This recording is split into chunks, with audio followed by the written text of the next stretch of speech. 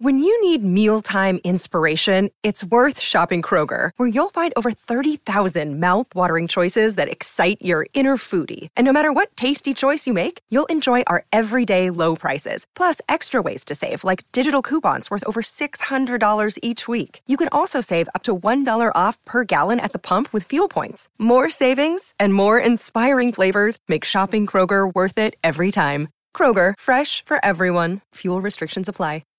Oh, you didn't know? Your ass better call somebody!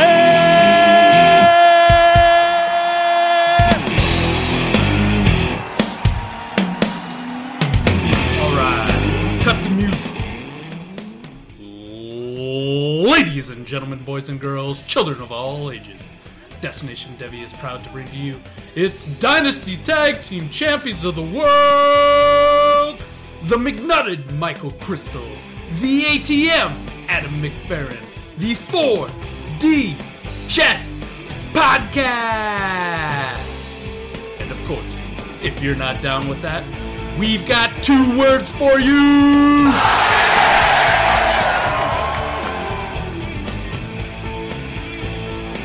Welcome back in, everybody. Another edition of the 4D Chess Dynasty Podcast coming at you right now.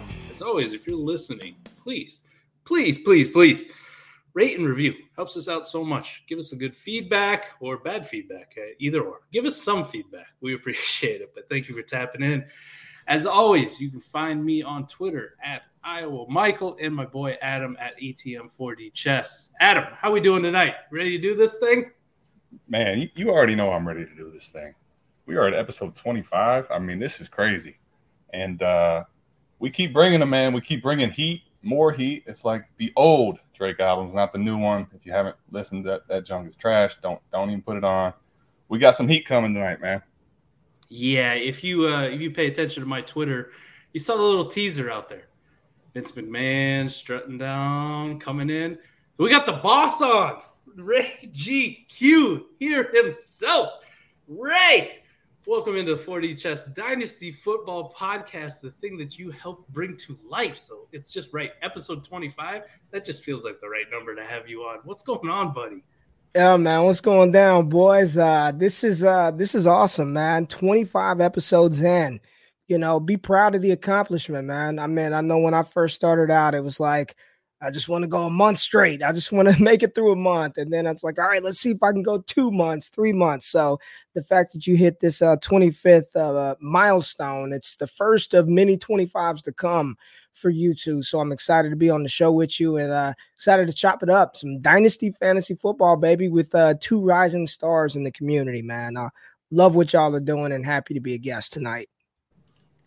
So glad to hear you say that, man. You started an addiction for Adam and I. We started ourselves back in last July, but you emphasized it, right? You gave you gave us a bigger platform, and now we just can't get enough. So episode 25, this shit has flown by.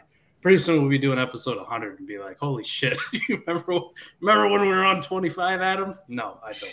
It seems like so long ago. But hey, we got a hell of a league. You covered it on the morning show today with Jay Rich.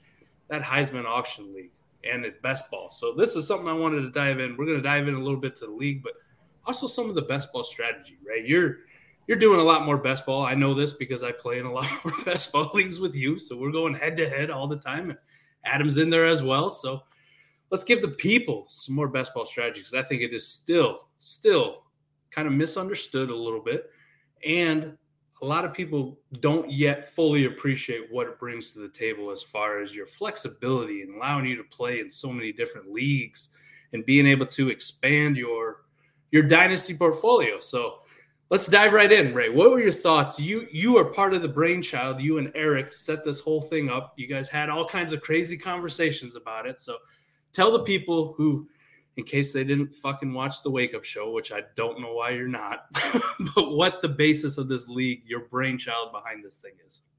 Yeah, man. So in our Discord channel, in the Patreon, man, patreon.com/all gas, we've got a tier, a group of individuals. It's the highest tier that you could be a part of. It's called the Heisman level tier, where it's an intimate level of fantasy access. I think that's a good way to say it. Where we just converse and communicate all the time. Big group of guys, 30, 40. It started out 10 guys, 20, 30. Now it's 40 plus guys. Anyway, there's a lot of egos in there. There are a lot of egos. There are a lot of strategies. There are a lot of sharp minds in that group. And I said, you know what? Well, let's see who the sharpest is. Let's figure out who's the best dynasty strategist. And we came up with an idea to do a 2018 league. And it's sort of the old Heismans, the OGs versus the new Heismans, right? So the older members versus the newer members, 14 teams, super flex, tight end premium, auction startup draft to figure out who the best, the Royal Rumble, the king of Destination Devy, who's the sharpest of the minds. The ultimate goal is the winner from the new side faces the winner from the old side. They face off, collision course. We figure out who the champ is. And Dynasty Best Ball, something that you two are really starting to, mold as your own, is sort of the format that we decided to play. So that's the brainchild. That's the idea. If you guys didn't hear about it, that's what we did. I really feel bad too, because we got a wrestling theme, right? It's the Royal Rumble. We all pick wrestlers. We all got this motherfucking show has the New Age Outlaws intro, right? And how the fuck, Adam, did you and I not come up with Badass Billy Gunn and the Road Talk Jesse James? Man? What the fuck are we doing? Don't look at me. Don't you dare look at me, because I asked Eric. He's like, what wrestler do you want? I'm like, what did Mike pick? And when I heard what you picked, I was heartbroken. I'm like, all right, you know what, man? I'm just gonna go do my own thing. I'm gonna be the Undertaker. We're just gonna throw the whole wrench into it, man. My bad, man. I fucked up. I'm sorry. It's okay. Man, it's okay. A major oversight. It's okay. Because at this point we're not really a tag team, so we might as well go be, our own, because we're going at each other this one, right? All right, Ray. You kind of covered some of the auction stuff this morning on the Wake Up Show, where depending on time people get nominated, plays a huge factor into it. How you manage your budget. You did absolutely fucking phenomenal with the short budget. And I know you've let us know a billion times, but truly, you started with a short stack at the table and you built a much better team than a lot of these people who had extra money going into, which is a shame on them for letting you do that. But let's dive into some of the best ball aspects of it, because we not only have this league, we got Bomb Squad 1 and 2, we got Patreon leagues out there where we're doing best balls. Your general strategy when going in, right? I know in Bomb Squad, you live and you learn, right? Last year you went in and you had your quarterback situation in Superflex. You had a Josh Allen and a Baker Mayfield. Did you have anybody else those were the two guys? Nope, that's it. That's all I had all year.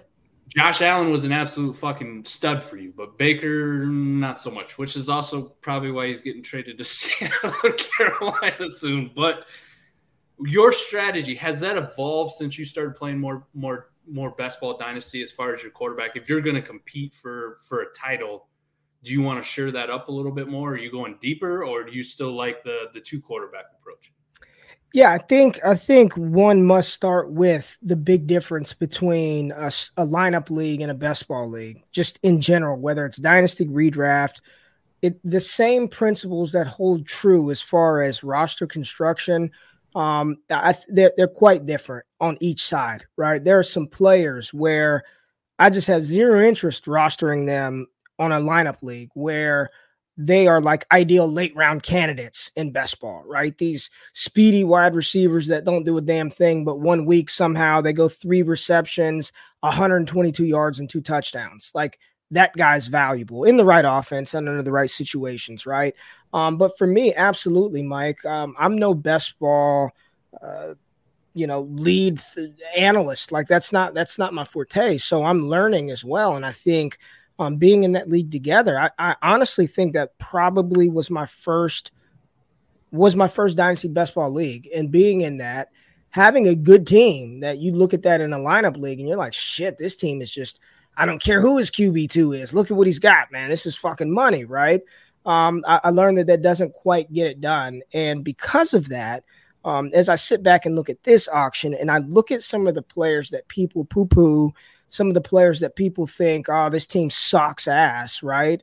And I look at it a lot different than I probably would have a year ago. So absolutely, I'm learning. We're all continuing to learn. And I am learning more and more about building a competitive best ball roster. Yeah, that's such a big thing. Go ahead, Mike. What were you going to say? Adam, I was going to say, too, you kind of went with that approach in the league. We've talked about it on past podcasts before, the whole studs and duds approach in best ball, right? Is that something that you, too, when you've done these leagues, has kind of adapted or changed your approach if you're trying to compete in these leagues about, man, maybe I don't want all these studs? We just talked about them on the trade show that'll come out on Monday about, changing or valuing trades versus lineup versus best ball, and how sometimes you just tweak it to best ball and you go, fuck, man, I may actually want that deal, even though it sounds shitty. Have you kind of changed your approach on that as well? Absolutely. Honestly, similar to how Ray just hit it on the head for me. Last year, Mike, you and I did. I mean, it seemed like every week, hey, Link, Sleeper, Startup, all these dynasty best ball leagues, and I hadn't done a bunch of them. They were a lot of fun, but then you start realizing, like, man, all these teams you think that are contenders that don't have the bench that's really there, and you get 3 injuries, and it's like, oh man, this contender is not a contender anymore all of a sudden, right? Or it's barely on the edge of contender. You sneak into the playoffs where, you're better off having 2-for-1s a lot of times in the right situation. And I think that's the thing, like when we do the trade show now, how my mind has changed on best ball and lineup and how much it differs depending on the settings. We were doing one trade, right? And we went through it and we were like, oh man, this is easily Antonio Gibson. And then we started putting names to the picks, and it's like, wait a minute, are you sure in best ball you're not interested in the other side? I think even as much as I've learned in a year, the more you talk and think about it, when you're throwing real depth in, like, you got to start thinking, especially when the assets are piling up. I think the one that hit it off for me and kind of made the switch. Now, I'm not a savant or anything, but I just started thinking last year in that exact Bomb Squad league, Ray, you were in it. You remember there was I think the damn same fucking week, DJ Chark and Juju Smith-Schuster both were injured and out for the year, right? Juju had the shoulder. Chark got his ankle snap run blocking because fucking thank you, Urban Meyer. Just ruining my life. But I ended up trading them for Leonard Fournette, Evan Ingram, and like something else. Maybe a Darrell Williams or just Devontae Booker, just some turd thrown in. And Fournette wasn't Fournette that we think of now, like this year at the time. And Evan Ingram is still kind of just a whatever piece. But at the time, I'm thinking these guys do absolutely nothing for me on a contender being injured for the entire year. And yes, this is dynasty, but they're taking up roster spots and scoring absolute fucking zeros. So I think my shift in best ball came at that time where I realized that, hey, why roster zeros on my team just because it's quote unquote dynasty when I could go actually get some players who might actually score a point week to week? Like, I'm trying to beat Ray in this fucking league. I don't need zeros. He's got studs. I just need guys who may fall into the end zone, trip and fall, get me 6, 10, 15 points, and I'll call it a day.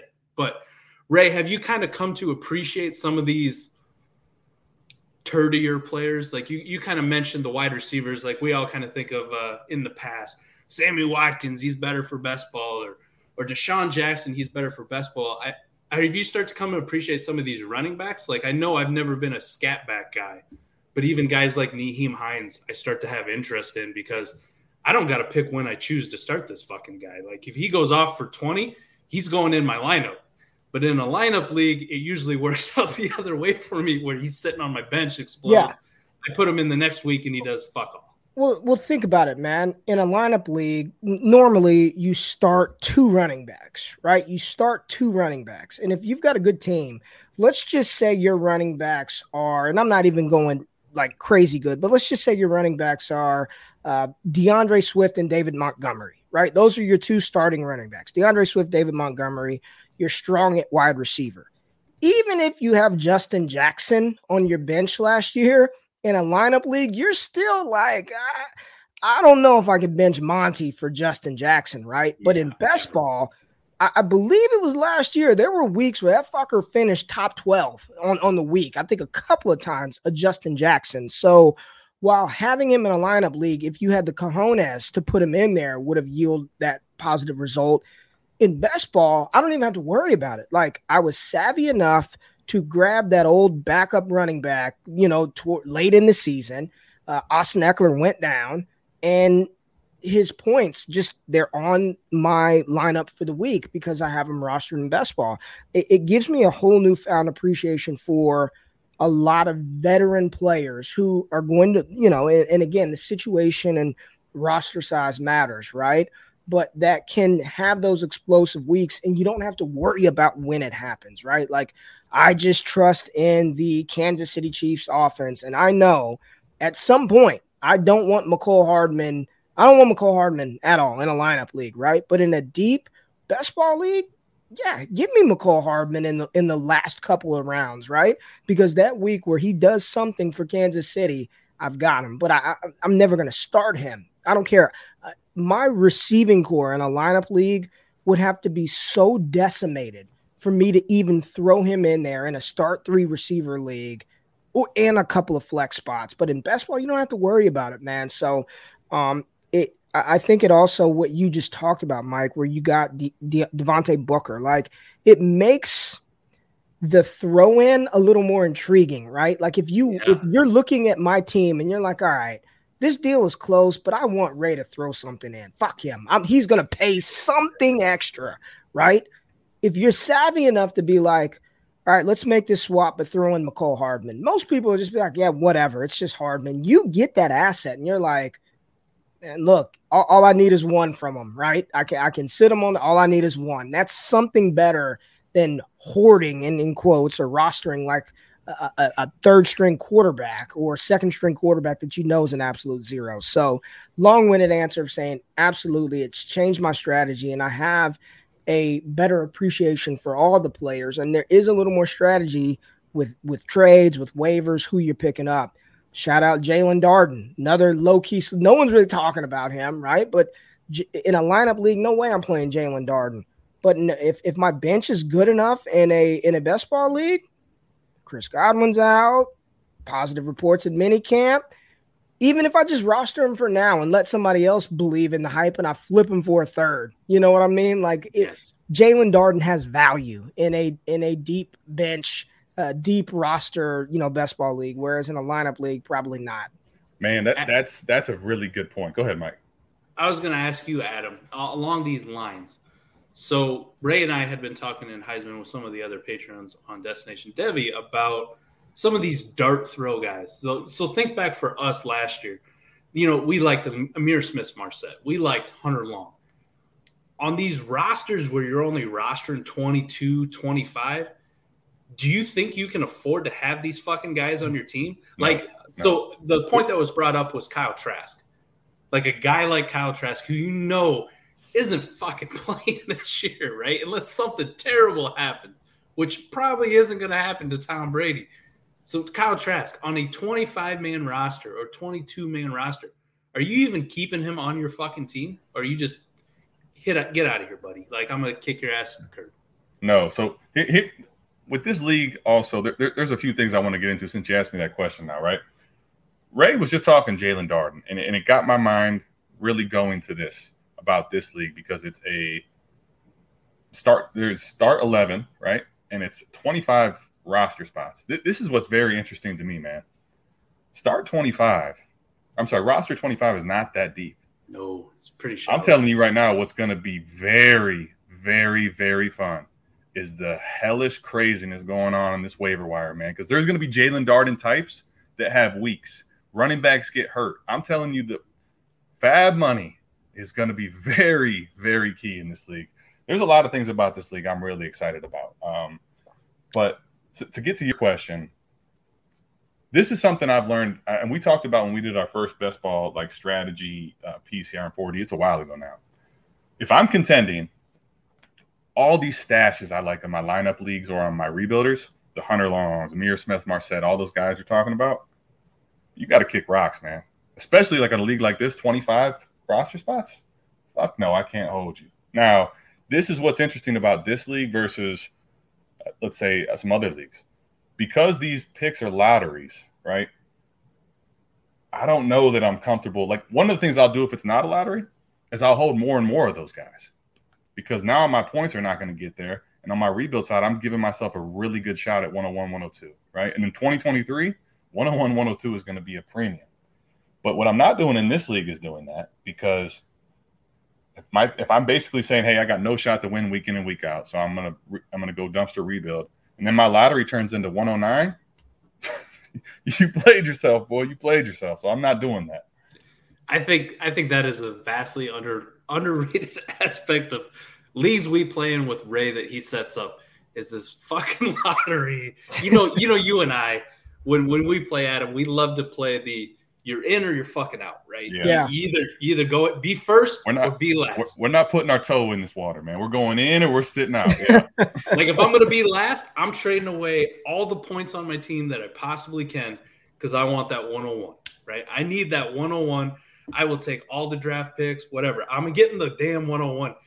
You do that shit in Ray's League with the lottery, like we have seen it. Guys who should have been the 101. Jack, you know I love you, Jack, by the way. Shout out, Jack. That's what makes this, especially like this league, people have fucked up their auction. We can acknowledge people have fucked up their auction. And now you really don't have that security of pivoting. Your team's bad. And even if you lean into your team being bad, like you said, Adam, you still may be the 108, the 109, the 110. I just want to say I've learned from that. And I think moving forward, the lottery will only be for the 6 non-playoff teams. I'm learning, all right? That's because that makes a lot of sense too. I'm not saying you can't do the lottery. I'm just saying if those are the rules, I'm not doing it. I know. I've learned and I've grown, and it's wild. I mean, that's New York Knicks level of just you were god-awful. You're banking on Bijan. You've got the most weighted lottery balls, and then you end up with the 107. It's just like I think I'll do it for the bottom 6 teams moving forward. I just want to – I need the people to know I am a man of the people. I do listen to the suggestion box. You know what? Speaking of which, he's the people's champion here. You know, the people's champion. Yeah, that is no shot at the Knicks though, because RJ Barrett's a fine player, but it's got to just chap your ass when you're so bad. And you're like, we're getting Zion. No, you get RJ Barrett. I mean, I guess if you're Zion at home, it's Julius Randle.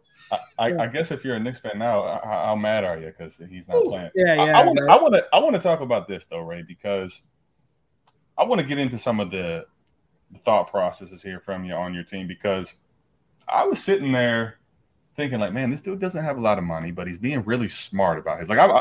The other thing about this auction, Dynasty Degenerates that are listening, it was a slow one. Now, Mike and I don't really like MFL.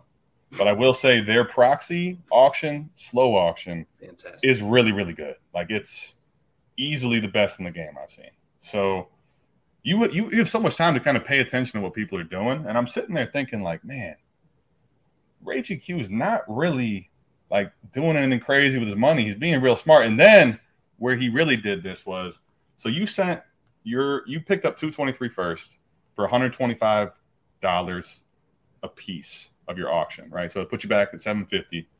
But then you play 4D chess. Like you played 4D chess, you move one of those in a second for Drake London and DJ Moore. And I was like, okay, it's on. Here we go. And then you really started cleaning up at the end with your money. Walk me through, like, I'm looking at your team. I'm not going to sit here and tell you it's a home run, like you're going to win this year for sure. But this team is in absolute contention, and you still have 223 first to toy with.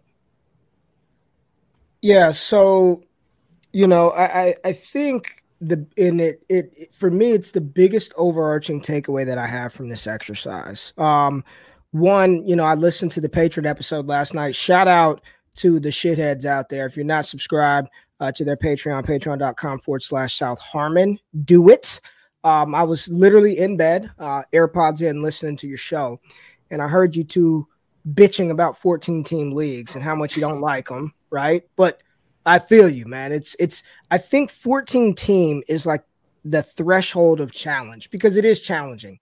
Even in a snake draft and 14-team superflex leagues, it's at some point you got to punt one position a little bit, right? It's just difficult to deploy everything your dynasty brain, your fantasy brain is conditioned for. We are conditioned for 12-team leagues. Most dynasty fantasy football gamers are conditioned for 12-team leagues. And I know adding 2 teams to the equation doesn't seem like a lot, but when you're really, tier-based drafting, tier-based, it changes a lot, okay? But I think the biggest thing that I learned, and I learned it because I didn't have enough money to be in on day one, is to be patient. Like, be patient. Don't reach. Don't panic. I think in that deal that I made, I know what happened. I know what the manager was thinking. And at that moment, I just said, the hell with it. And you guys, I cannot lie to you. And I'm going to give him, there was no conversation.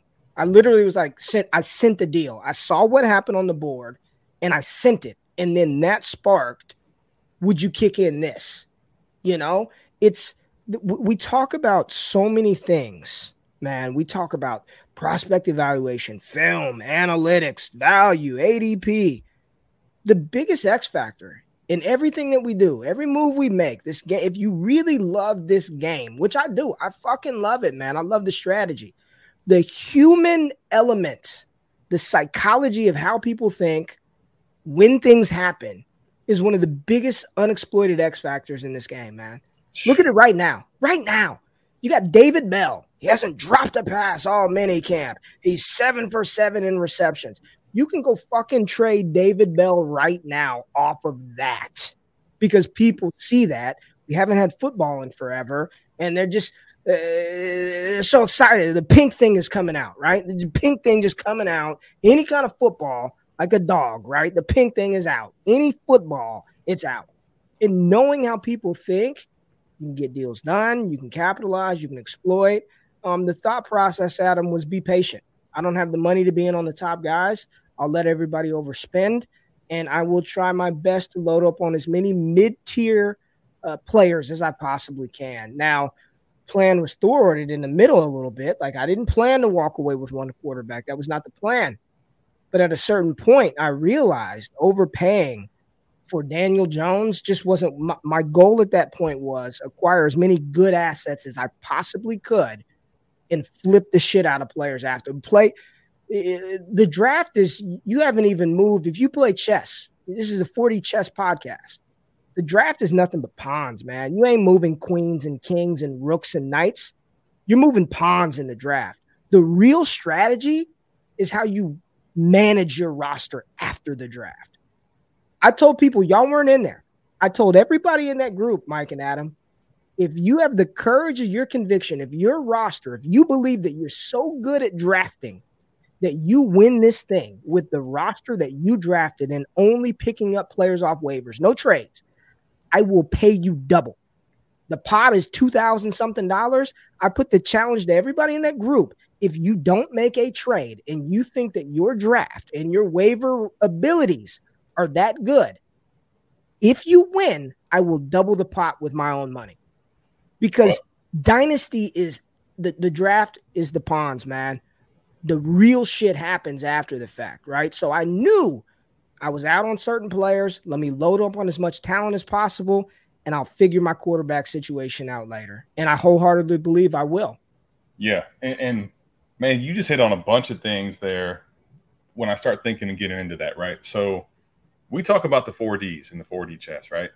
And diligence, I think, is something that it covers a broad range of topics. But one of the key points that I think is underestimated is one you kind of hit on. Knowing your league mates, understanding the human element, the psychology. Rico's panicking, right? And you absolutely leveraged what you had, what he needed to benefit you, right? And whether you believe that the 125 was too much or not enough for the pick is irrelevant at that point, because you leveraged the pick and got way more than what you paid for it, right?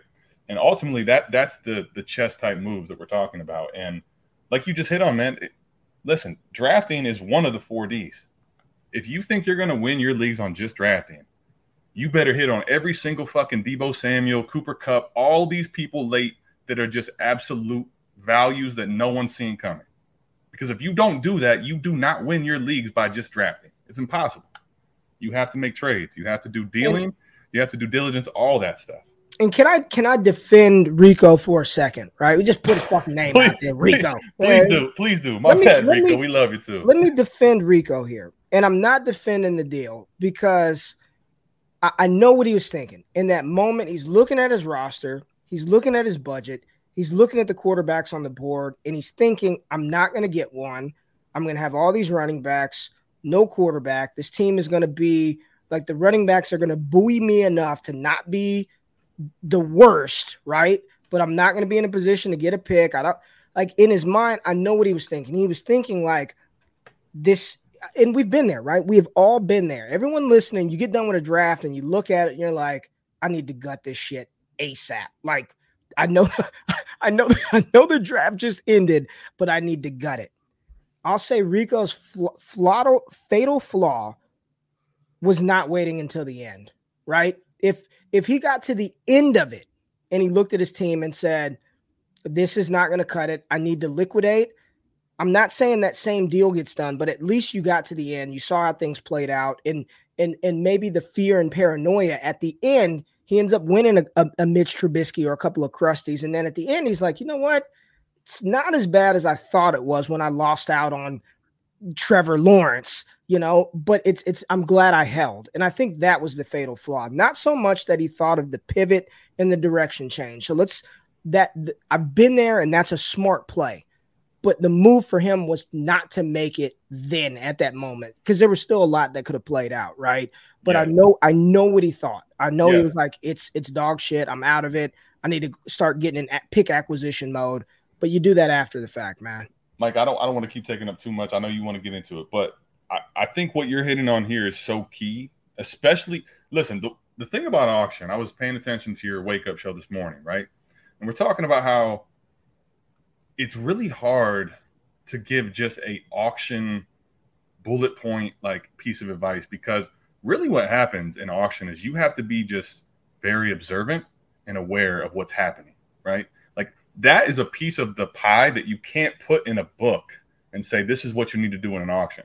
And there was multiple times, literally 2, 3, 4 times where you're like, man, like if I could undo these moves, if I could undo the early day moves and have the money now, I would want to do that. And there was multiple times where people traded players that they paid more for less now because it's still a win currently, right? You take the L that you lost, but you're still winning because now you can take that 65 instead of 80 that you spent on Tyreek Hill, shout out to B, and you can put that 65 to better use, right? So like there's a lot of times where you'll realize you need to pivot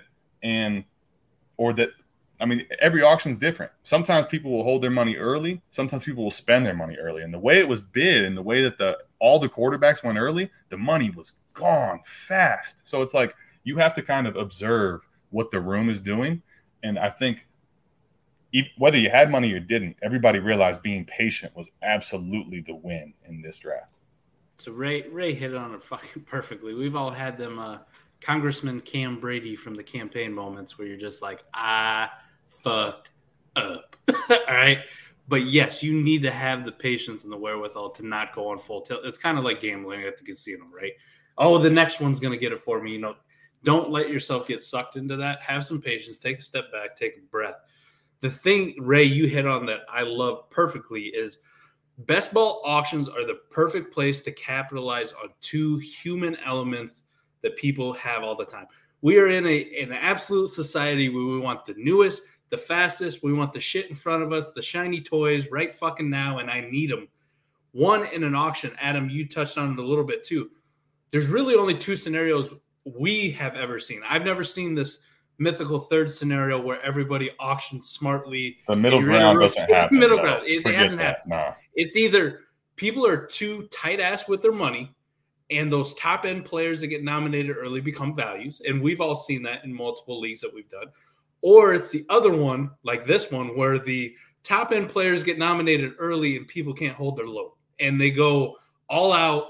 And the people who are patient and have the wherewithal to go, I'm not paying $375 for Justin Herbert. Like, he's a great player. I would love to have him on my team, but I understand this is best ball. I would rather have 3 Mac Jones than 1 Justin Herbert. I would much rather have that on my team in best ball. So you can capitalize on those human elements. And the reason best ball is so conducive to it is because you don't generally need those top tier studs. Now, you could have a best ball league where it's maybe start 9, very small. And yes, you probably want to lean a little bit more into the studs because they're going to be the most consistent week in and week out. But in general, man, if you're getting to start 10, start 11, 12, 13, 14, like some of these leagues we're doing, this one's a start 11. I don't care how much, Adam, you and I love JT or DeAndre Swift. I think they're your 1 and 2 in the dynasty ranks for running backs, hands fucking down, no question about it. But give me 3 Josh Jacobs types on best ball as long as I have the total roster space to roster them. And 25, we talked about it kind of being shallow. The only thing 25 becomes shallow for is the dog shit players that are going to be absolute zeros, right? I don't want the Kyle Trask. I don't want the last year Amir Smith-Marsetts. I don't want to hold on to the Hunter Longs of the world where I got to wait 3-4 years until I see anything out of them. But these other guys, which are going to be if you were to look at my roster and you're like, that's a top 15 to 18 player on this guy's roster, absolutely. I want as many of those dudes as I can possibly get. So give me all the Josh Jacobs. Give me all the Leonard Fournettes, all the Aaron Jones over one Jonathan Taylor. And then you compound that with the auction aspect of this, Ray, where it's going, I've got $1,000 budget. I don't really want to be spending 22% on one Jonathan Taylor when I can go get Kamara or Josh Jacobs and Ezekiel Elliott. And if I combine them all, I still am saving $100 and some. And then I can go get 2 wide receivers on top of it. So this is a huge thing where you can capitalize on that human element. I'm not saying I'm the greatest at it, but you can easily, if you like Adam said, if you're just fucking observant and go like, I'm not doing it. Like you had that epiphany, Ray, where you said, I'm not paying this for quarterback. You got to have that epiphany where you go, I like these studs, but I'm not fucking paying it for these guys. If we're in an auction best ball, I know that Tuesday when the nominations come back, there's going to be the Jacobs, the Kirk Cousins of the world. There's going to be all these mid-tier guys that I can win with if I just stack them up. So I think patience is such a huge thing when you combine both of those formats. Now, the auction aspect, kind of like I touched on, sometimes in that auction, though, we have seen where those elite guys, everybody's a real tight ass with their money and they don't want to spend. So it's just relative to have a value in your head where you think like, man, I think maybe Herbert's worth $200 in this format. So if he's only going for $150, get your ass in there because you're going to get a value on Justin Herbert because I guarantee QB9 off the board is going to go for like $250 when people panic and go, shit, I got to get one of these guys. So just a few things from the auction and the best ball perspective I wanted to interject there. Yeah, man. I just want to say real quick, and another thing that does is early on, people get excited, man. I always say money just burns a hole in people's pockets for whatever reason, man. And not having the money and being able to watch, and let me tell you what happens. When there's that bidding war for those top guys, let's say Kyle Pitts, $200, Justin Herbert, $350, $370, where there's that ties their money up. And the next day when you put up if you're already in $375 on Herbert, right? And then the next day Dak Prescott goes up, you're like, shit, man, I can't even bid on that, man. I'm locked up. I'm gridlocked with $350 there. Like there are so many layers to what makes auction, in my opinion, the superior startup format, because it is truly the embodiment in fantasy football of chess. Yes. When you nominate, what positions? Jonathan Taylor somehow waits until day 5 to get nominated. It's a whole different conversation, right? You're like, oh my God, that would never happen. But it's, what happens if people get cute and put MVS up on day 1? I would love to have MVS in every best ball league, but he goes up on day 1. I bet you he goes for a hell of a lot more than people want him for on day 5. Right. So just so many layers that make it so fascinating, man. It is really so many layers to it, man. That's such a good segue into what I wanted to discuss here. And I kind of want to get into our teams and what we think and what we're planning to do is a little bit too. But Ray, what you just hit on, man, is exactly what I was going to try to say about auctions. One piece of advice I could try to give is this. there's a couple layers that get people confused. Okay, so this one is a little more clean cut because it's $1,000, right? So it's very visible to the eye, the percentages, right? If it's $100 or $1,000, you don't get confused with the percentages. Throw in 500 or 750, and the percentages from that dollar amount get people all messed up, right? But if you can have an idea of percentages of what you want to spend on a position group, right? What I want to spend on quarterbacks, running backs, wide receivers, tight ends, and then if you can have a percentage of what these studs should be going for, because this is the thing. If you say, like Mike said, if you believe in your mind that Herbert's a 20 to 25% player, which is a lot, and he's going in this for 37.5, right? And then you see that another quarterback's going for 35%. If you're seeing a bunch of these way above average, what that's meaning is that people are overspending and they're going to run out of money. So what happens there is now the hammer at the end is really worth a fuck ton, right?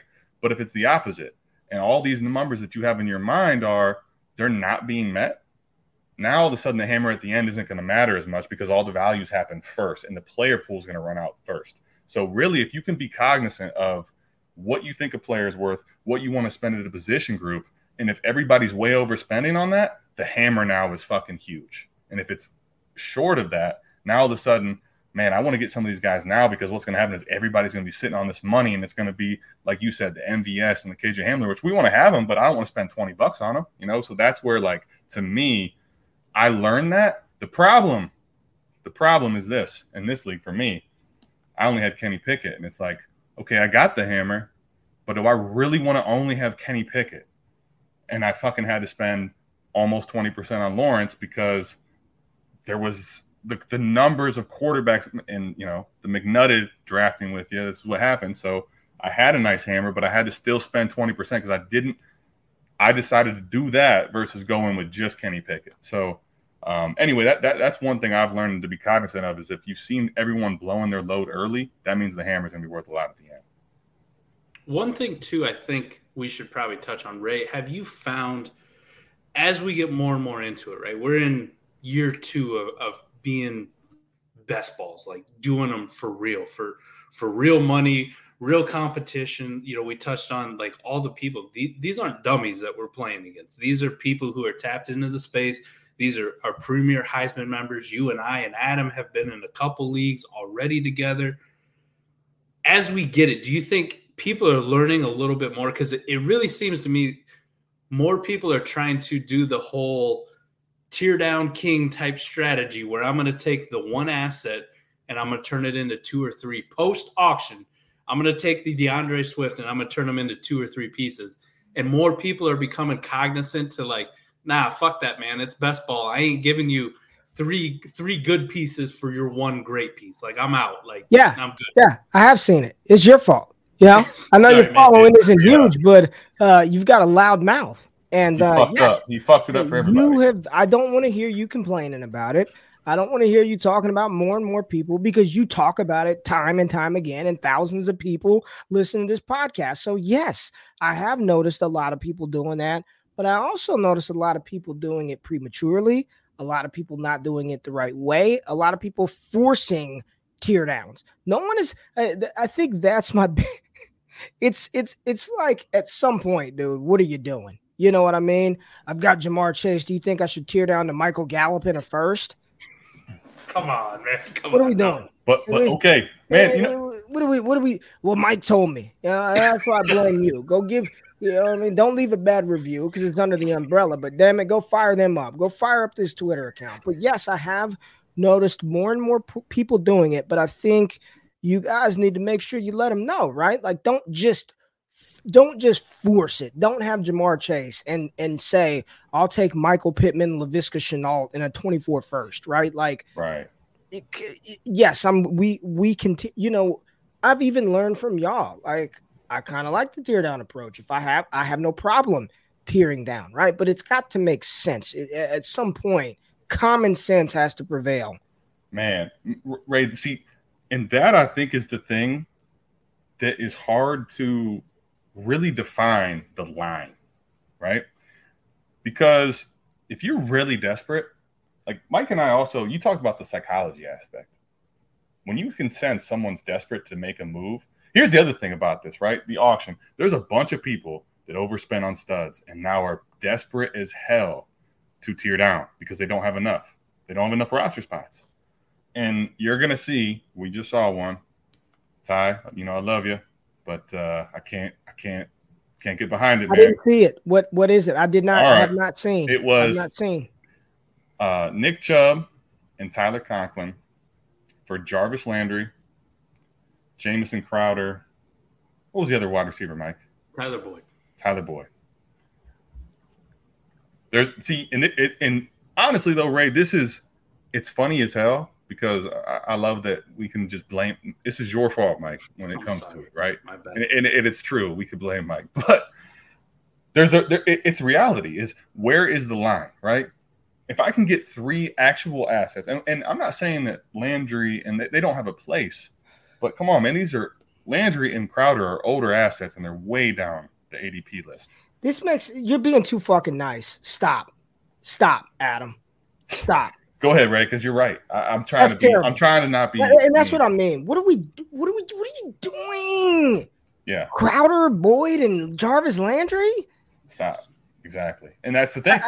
You're trying to force something because you want to tear down and you want to get depth so bad. You now have a bunch of depth, but nobody gives a fuck about those 3 guys. This is still dynasty, man. And I think this is still dynasty. And everything that we're talking about is, you know, as far as we're speaking from because I don't believe any of us like intent, like maybe every now and then for a league, you go in, you productive struggle, but I want to win. You want to win, Mike. You want to win, Adam, right? Now, if in the middle of the draft, things shake out where you're like, all right, I got to pivot. It hadn't worked out, then that's fine. But your goal is I'm going to build a competitive roster. Like that's the name of the game. Doing a move like that, like why? Yeah. And this is my issue. It's like people, their sense of tear down is off. It's warped, right? Like if you're tearing down from Nick Chubb, in my mind, all right, I want a lesser running back first, right? Like if I'm tearing down from Nick Chubb, I'm just because I have it up on, I'm looking, give me Ramondre Stevenson. I'm just saying a lesser back, and that might even be too far down. Plus this, right. Not 3 old ass wide receivers that there's just, you're being too nice, Adam. That's not how you execute. Not at all. Tear down, man. No, you're right. And frankly, I mean, Mike and I talked about this off air. I mean, listen, Ty, this isn't meant to be a direct shot at you. We're using your trade because it's the most recent. Correct. Not at Ty. Understand though, Ty. Like, honest to God, Jarvis Landry and Jamison Crowder could be fucking dead at the end of this season. That's the reality. So you could have traded at the end of this year Nick Chubb for fucking Tyler Boyd. That's what that trade could look like. And you threw Tyler Conklin in, which I'm not even huge on Tyler Conklin. Why the fuck is he in the trade? So this is the point. There is a line to where, yeah, if I'm getting 2 legit assets for 1, like you said too, if I'm getting a down tier at running back and I'm picking up a receiver, fuck yeah, sign me up. But if you're taking 3 aging assets, which don't have a lot of upside for a true top 15 running back, this is now the discussion of like, you've lost your damn mind. And Mike, you're at fault because everyone's trying to tear down and no one can. I'm sorry. I'm sorry. And this is a lot of people, man. Yes. Sometimes the best deal is the one that you don't make, where you just say, let me sleep on this, or let me ask somebody's opinion, you know, that maybe I pay for. Let me see what they think, right? Maybe you pay for a service out there that somebody will tell you do not do that. If you do, you just got, this is one that I just truly believe this is not the right way to do it. And I think that's the important takeaway. And Mike, I'll let you have it. This is your area of expertise. This is not the way you execute the tear down. Listen, Meatloaf said it best. I will do anything for love, but I won't do that. So I'm not going to go super crusty, right? Adam, if you were to look at the ADPs in a traditional snake draft startup for those guys, we're talking double digits. Easy. None of them are even, I think, in the top 12, man. Right. We're talking 13th, 14th, right? You got to give me at least some guy. Like, if that deal included somebody like James Conner, Tyler Boyd, Jarvis Landry, boom. That's the perfect kind of tear down in a best ball that I would make. I think the production for James Conner and Nick Chubb maybe is going to be pretty similar. And you give me 2 more shots at the wide receiver, I'm in. When you start getting outside of the top 120, 130 players, and like these are the pieces you're trying to add up to it, they're fine in best ball, but they're really just turds. Mike, you're talking each one of those guys maybe makes your lineup 3-4 times a year versus Nick Chubb, who's probably going to make it 9, 10, 11 times pretty solidly. So, and like you said, Ray, it's still fucking dynasty. Now, we may be down on Nick Chubb. We did the AMA last night. We may be down on Nick Chubb for this year because of the Deshaun Watson thing. But I've told you, too, I think at 23, this fucking guy smashes with Deshaun Watson back in this offense, And Adam said it last night. Kareem Hunt's probably gone. Like, this is a guy. It's dynasty. I know I got Nick Chubb for 2 more good years. This year may not be the greatest, but hell, I'm waiting for 2023. So if you're going to tear down, Ray, I'm all for it. I love tearing down. I just don't tear down probably outside of the top, I'm going to say like 9, 10 rounds. Like if we're talking picks, players 100 to 120, we're starting to get in the hectic zone. Like I want those guys as add-ons. I don't want them as the main piece of the tear down. I'm willing to go down to the James Conner, Ezekiel Elliott, Josh Jacobs for my Nick Chubb all fucking day and give me something else on top of it. Now you want to toss me a Tyler Boyd? Perfect. I'll take that tear down in best ball. But to your point, you don't got to tear down just to tear down, right? Don't just do it. Don't make a trade. Don't make a trade to just make a trade. Make a trade because you have a calculated risk or a bet that you're going to make.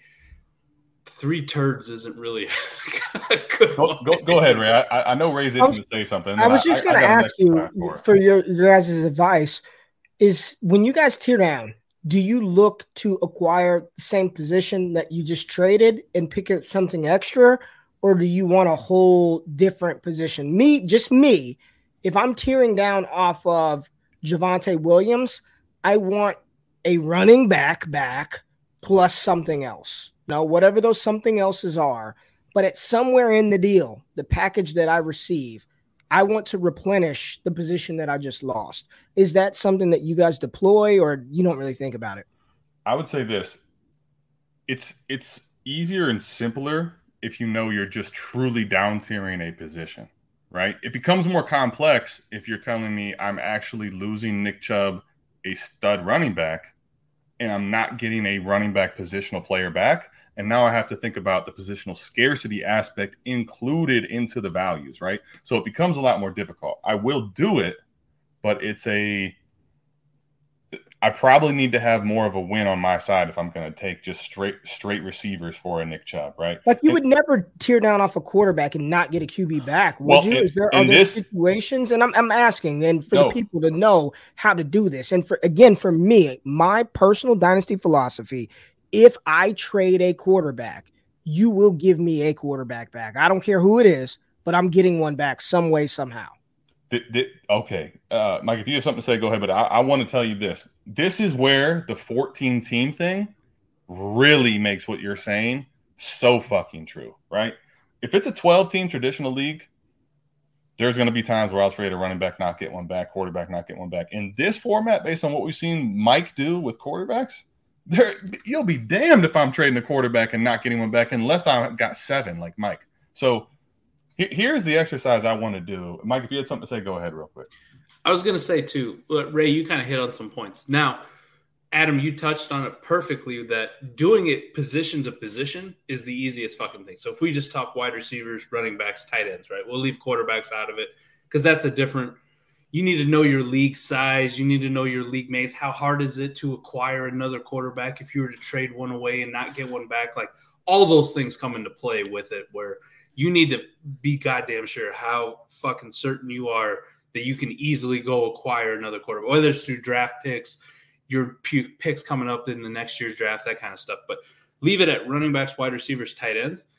it's a lot easier to just down tier position to position. I'm going to go from running back to running back and pick something else up. I'm going to go wide receiver to wide receiver and pick something else up.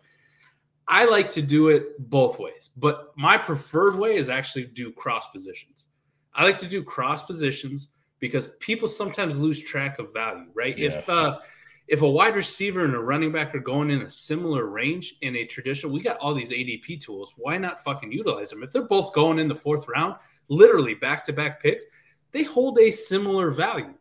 But in some people's mind, because one of them says running back and the other one says wide receivers, you can take advantage of that and go like, I'm going to go from Nick Chubb to Deontay Johnson plus. Now, both of these guys I would value very similarly if I was doing a startup, and I would take them, even though I'm a running backs over wide receivers guy. I like this. I would take Deontay and Nick Chubb in a very similar range. So if somebody wants to give me Deontay Johnson for my Nick Chubb and add fucking anything onto it, worth the shit, I'm in.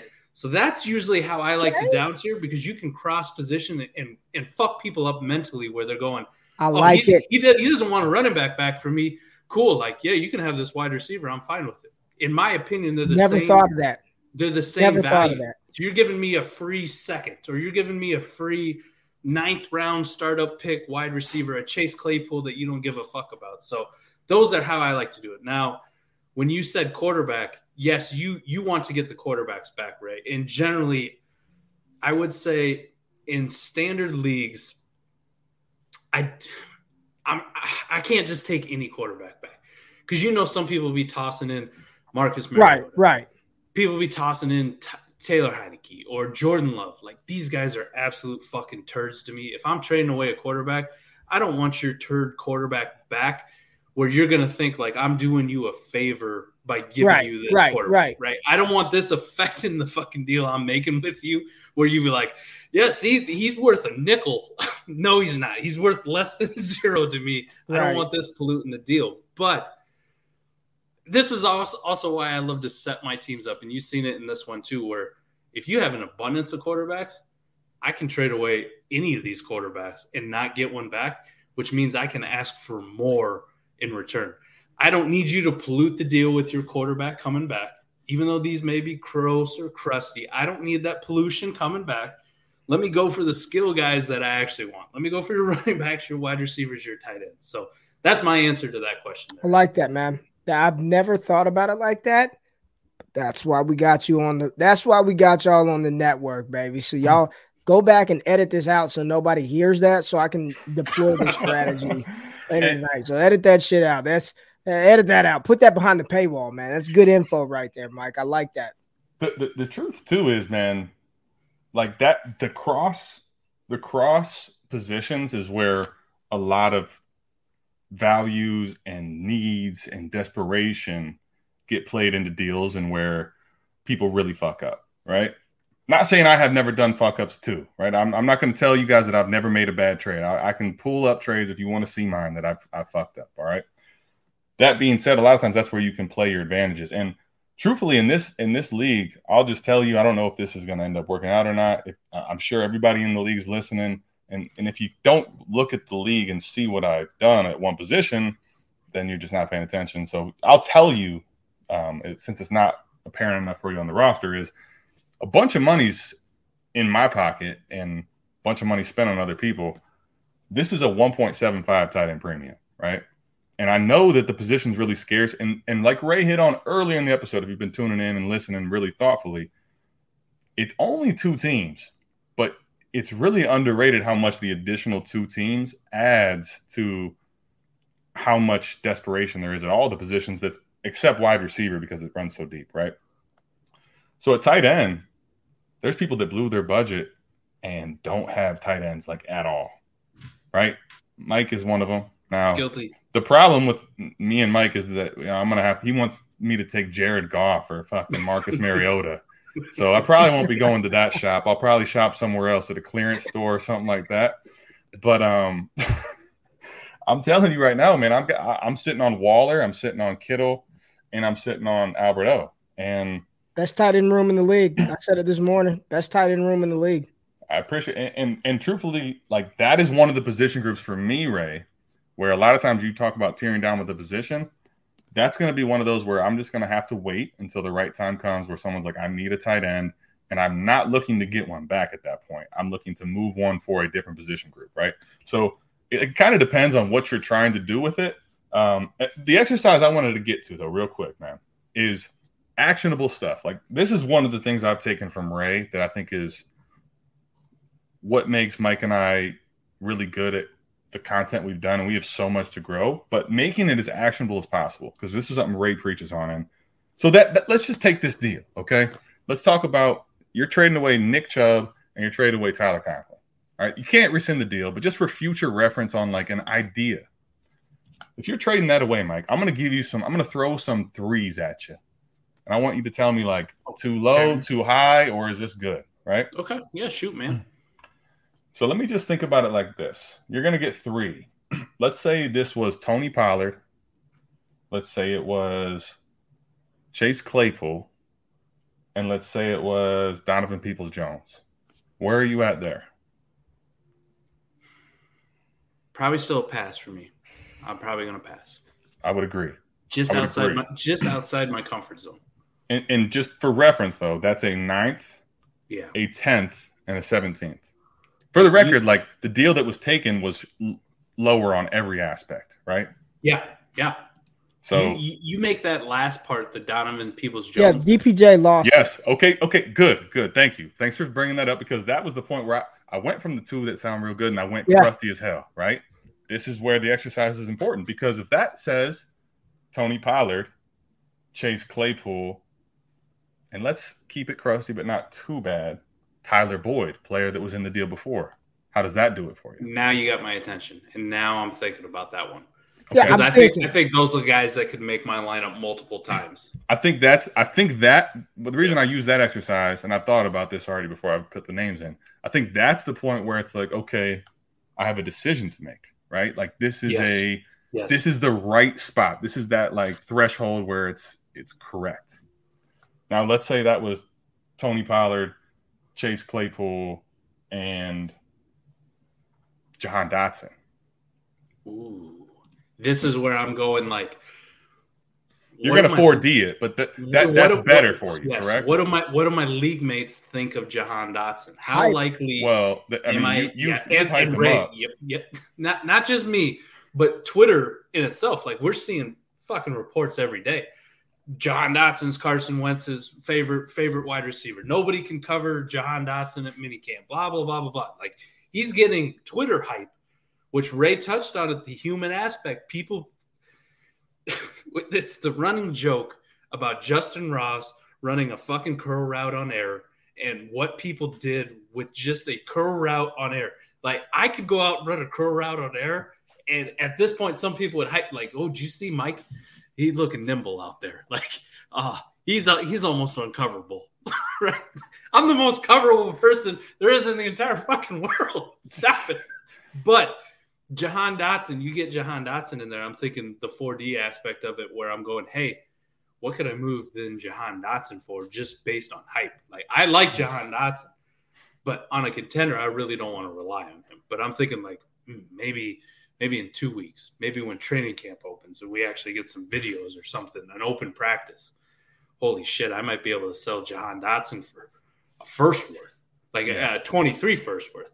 And then what could I do with the 23 first and keep that train going? But yeah, Jahan Dotson, I think I just ship that fucker off. You take Nick Chubb, Tyler Conklin, I'll take the package.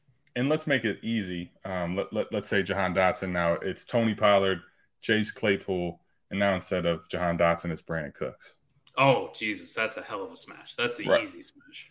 And see, all I did there in that exercise, Dynasty Degenerates, I want you to think about this, is I moved that third player from round 17 to where it's like, this is a third, maybe fourth round type player that we're worried about. And I just kept creeping it up, okay? Because what I need you to think about is, it really is, like Ray said, it's still Dynasty. Like, you cannot throw a Nick Chubb away for 3 players that could die. And Tyler Boyd maybe hangs around, but like, you can't do that. So you kind of have to think about where the assets all are. And I think here's the problem for Ty and for people in that league, right or wrong.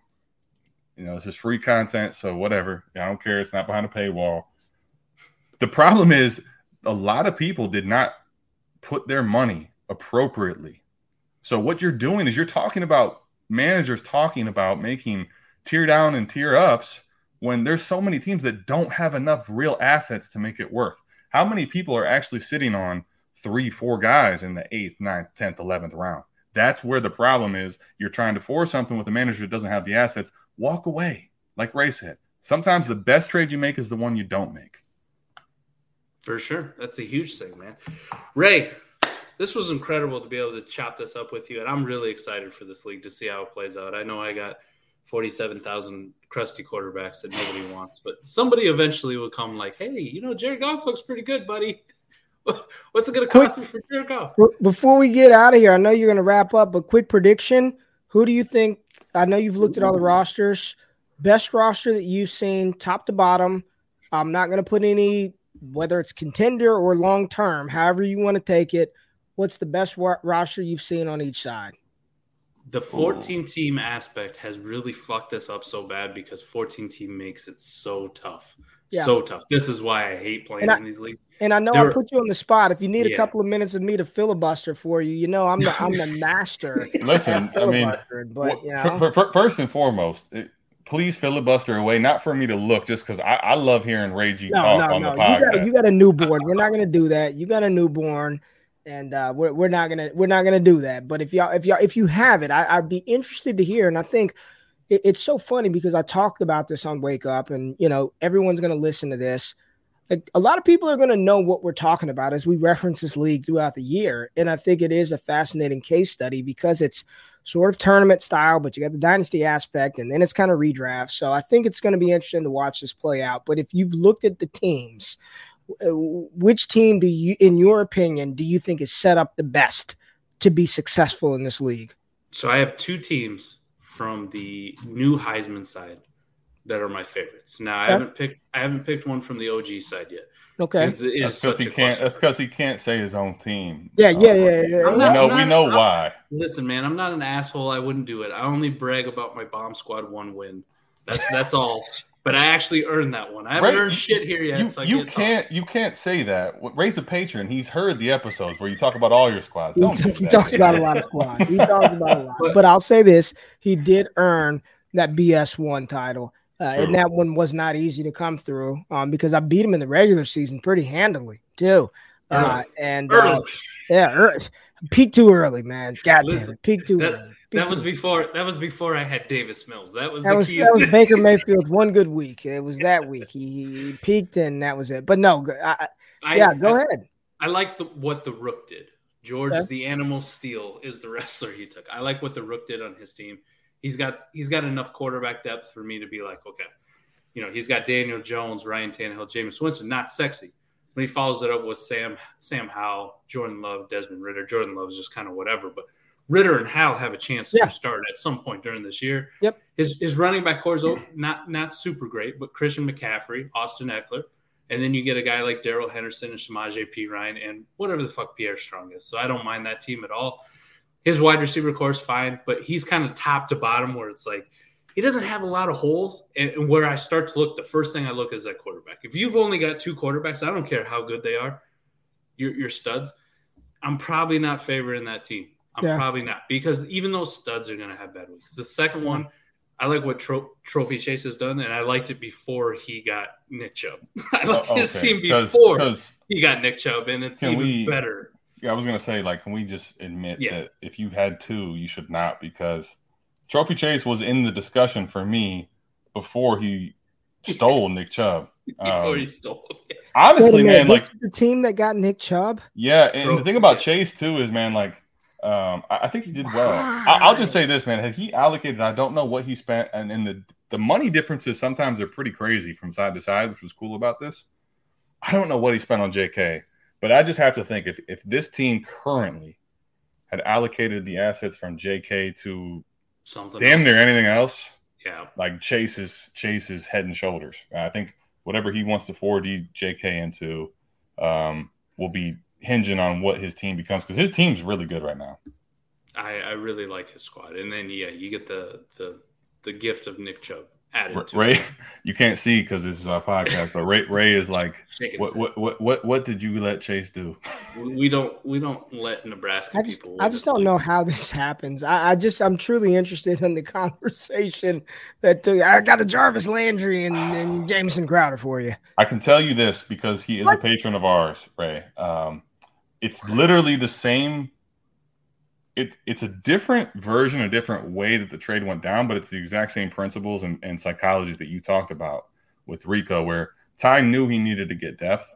We talked about that with him, but unfortunately he didn't execute it correctly. Second, I know, man. I know. It's June. Stop it. Listen, I don't know when Mike and Adam may invite me on, but please, and I do not guest often. So if it's not the wake up show, I don't even podcast anymore. I don't even do this, right? If you've got like stud players like this, draft picks, 2023 first, this is the worst time to trade a 23 first. Like the only thing that is going to happen from this moment forward until the 2023 NFL draft is that pick is just going to continue to increase in value every single month. I am not trading an elite asset. Listen to what I just said. An elite asset. Derrick Henry, I don't care how old he is, elite asset. Nick Chubb. If the deal isn't like porn, and what I mean by that is there's no definition in the dictionary. Like there might be, but you know it when you see it. If the deal isn't, you know it when you see it. I need to press accept today. I'm not doing this type of move now, man. It truly makes no sense to do that right now. And let me tell you, you got those receivers that Chase has, you bet your ass I'm walking away with something other than Jarvis Landry and Jamison Crowder when he's got Amon-Ra St. Brown, DJ Moore, Tyreek Hill, Chris Godwin, Stephon Diggs. He found the right one because it wouldn't have been this one because I wouldn't have responded. You smell that, Mike? We did this on the trade show. Smells like desperation. I looked through them all, Adam. I still can't find one on the Heisman side. I was gonna say this. I still can't find one. Ray, let me answer the question because I cannot truly give one team, but I'll say this though, Ray. In my heart of hearts, when I've looked through this, and obviously we've been fucking, dude, what has it been? Almost 2 weeks now of this draft where it finally finished. It's actually pretty fast if you consider it, man. 28 teams. Yeah. It is, but when you're working and creating content and you got a newborn, it feels like I've been in this thing for an eternity. All right? It does feel like we started this last month. Let me just say that, all right? That being said, I've been paying a lot of attention because I've been in this, it seems like, for weeks now. I'll tell you this much. I'll tell you what I do know, Ray, is there are the large majority of these teams, unless there are significant moves made, are not going to be teams that can contend. I think there is a group of maybe 4-ish, 5-ish that have a chance with the right moves to be the top of this side. But I think that there are, I'm not going to name and shame, but there are 7 or 8 that are like that. I don't see how this works in best ball, man. Like that, I think that's the way that I would describe the OG versions because I can't really pick a team or even 2. Yeah. But I can tell you that it's 3 or 4. I think that with the right moves can happen. And I'll tell you that the majority of them, man, you got your work cut out. I'm not saying you can't do it, but you're going to need a lot of those Nick Chubb type deals coming through to make it work. My final takeaway from looking at it when I'm studying the OG side, especially, like I don't know everything that went on the new Heisman side, but those are the 2 teams through all 28 that I could find. I'd be like, well, I kind of like this one and I kind of like this one. And I think we can kind of agree on the Chase one, especially with the Nick Chubb thing. On the OG side, Ray, especially, we got people where I'm having a hard time picking out the contender roster. And we got people who have traded away their 23 first. Yes. Some of them, they're 23 second as well. Like they have traded away their picks. That is not a good feeling or a good sign when me trying to be as objective as possible, not pick my own shit, try to be honest and look through the teams. I go, shit, man, I don't know who the hell the best team is on this side. I don't know who it is because there's like 6 of them I think are all probably real close. Nobody stands out. I would hate to be one of those 6 teams that's like in the mix who has traded away his picks going forward, because it's like, ooh, shit, I might end up in the lottery, boys. Right, Ray, if you have something to say on that, go ahead, because I got one last thing, too. The OG side is disappointing, man. You look down the roster, and this is everybody. You got teams with 1 quarterback. You got teams with 2 quarterbacks. You got teams with no first and seconds. You got teams with listen, man. I'm looking at the teams where I'm like, these should be the contenders, but like you said, they got 2 quarterbacks, right? Teams with 2 quarterbacks, no first-round picks, no second-round picks. Some teams with a quarterback, some teams with just a quarterback, man. Like, it just the new side disappointed, man. I don't know what happened. I don't know if it was arrogance. I don't know what it was. But the new side, I think you guys hit the nail on the head. It is going to be a lot of – I'm looking at one team where the entire wide receiver room are rookie wide receivers. Right. Yeah. Historically, 3 of these guys are going to bust. Yes. Yeah. And that's – there goes that. You know, it just – I see teams with rookie tight ends. Right. Rookie tight ends. Outside of the Kyle Pitts. Not named Kyle Pitts. Yeah. Listen, if we're chasing Kyle Pitts, we fucked up. They're still better than my tight end room. Maybe. Rookie tight ends we don't know anything about. This is like Adam Trump. Ray, you know what though, man? Because what I wanted to get to, actually, it's funny we've been piggybacking today, because I'll tell you an interesting point. 4D chess, like, I'm not going to say we have everything nailed down, because we are still developing our process. Like you alluded to, especially in best ball, man, this has been an evolving thing. But I'll say this, with the 4D process, we talk about the 4Ds, and direction is one thing, right? And I think the one of the critical mistakes I see in an auction, I'll say this, man, $125 in my pocket, and the way this auction went down, if you spent it correctly, probably was the correct play for you. Yes. That being said, you know what's interesting though, Ray? I still don't know for sure if I do that, because we have to live in today's world, not yesterday's, right? Because here's the thing. Everybody that spent that 125, unless you're Tom Cruise, they were yes. Thank you, Ray. Thank you. Because you know what's crazy though? Everybody that spent that picked a direction before anybody picked a player, man. Yeah, man. In an auction, you can't fucking do that. I just want to say this. Please understand this. Because here's the thing. The 3 people on this podcast right now, you know what we have? Picks. All of us have our own 23 first. Yep. Because here's the thing now. What's crazy is the crazy part about this is this. 125 is probably the correct monetary play if you knew how to spend it correctly based on tomorrow's information. Mm-hmm. But everybody that spent that 125 that has picked a direction and fucked up, have mercy on your soul, man, because Ray's sitting on somebody's first. Somebody else has somebody else's first. And guess what, man? You fucking got in bed with McNutty, because now, like he says, if it's with me, you got herpes, because you ain't getting fucking shit back. Like, I don't know what you do if you messed up your auction and you lost your pick. Honest to God, like, I don't know what you do. Oh, man. That's going to be a wild league. Ray, thank you so much for putting it together, man. I know it's MFL, and I'll give it all the shit in the world, and I'm a sleeper guy till I die, but we learned a lot from it. The proxy bid was, Adam touched on it a little bit. It's incredible. Like I never experienced that kind of thing before, so that was awesome. The fact that we get 28 people in this league, and that's 28 egos and 28 people talking shit and 28 people who think they know better than the other 27 people is fantastic. So it's going to set up for one wild-ass league. The fact it's best ball, too, I don't have to set fucking lineups. I get to enjoy my weekend still. Incredible. And then inevitably, when I'm holding the belt, the championship belt on my waist. You see, Ray, you know he was going to do it, man. I knew it, man. It's his show. Let him gloat today.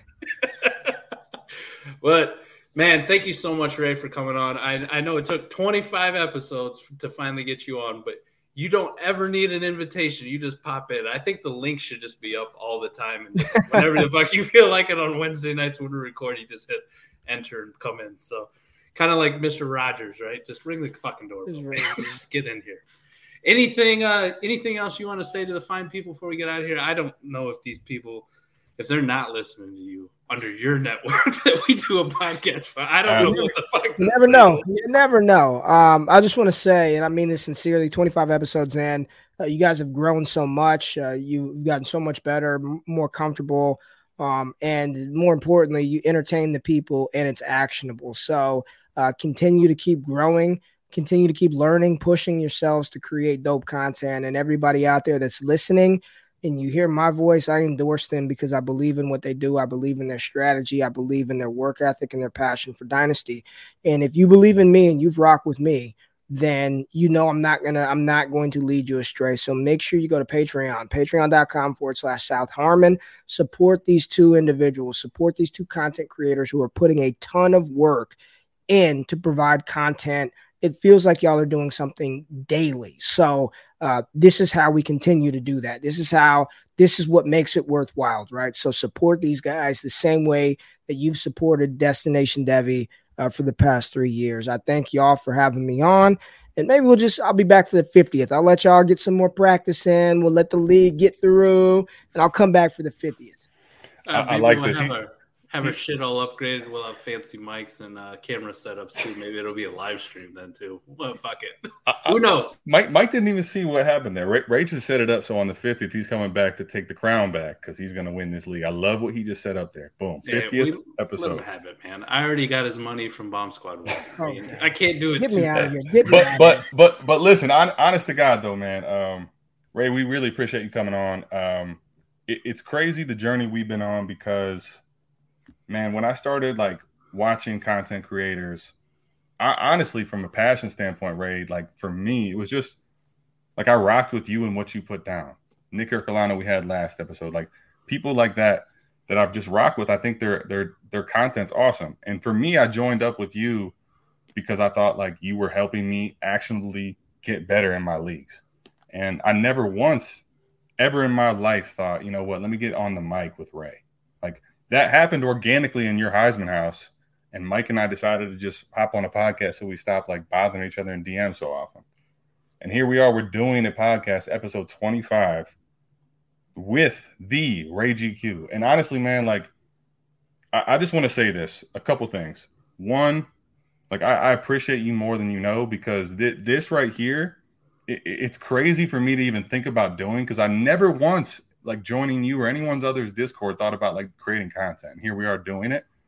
And two, like, if you're tapped into our stuff on Ray's platform, you don't know him, I don't know how more ass backwards that could be than trading Nick Chubb for those 3 pieces of bullshit. But that being said, since you never know, please go join his Patreon, patreon.com/allgas, because I'll be honest, man, the Heisman house, like the camaraderie, the relationships, like the stuff that's in there on top of unbelievable content and actionable advice and things that are beneficial for you and your dynasty leagues is just an unbelievable community. So I really cannot thank you and everybody on the Destination Devy side enough for the opportunities we had here.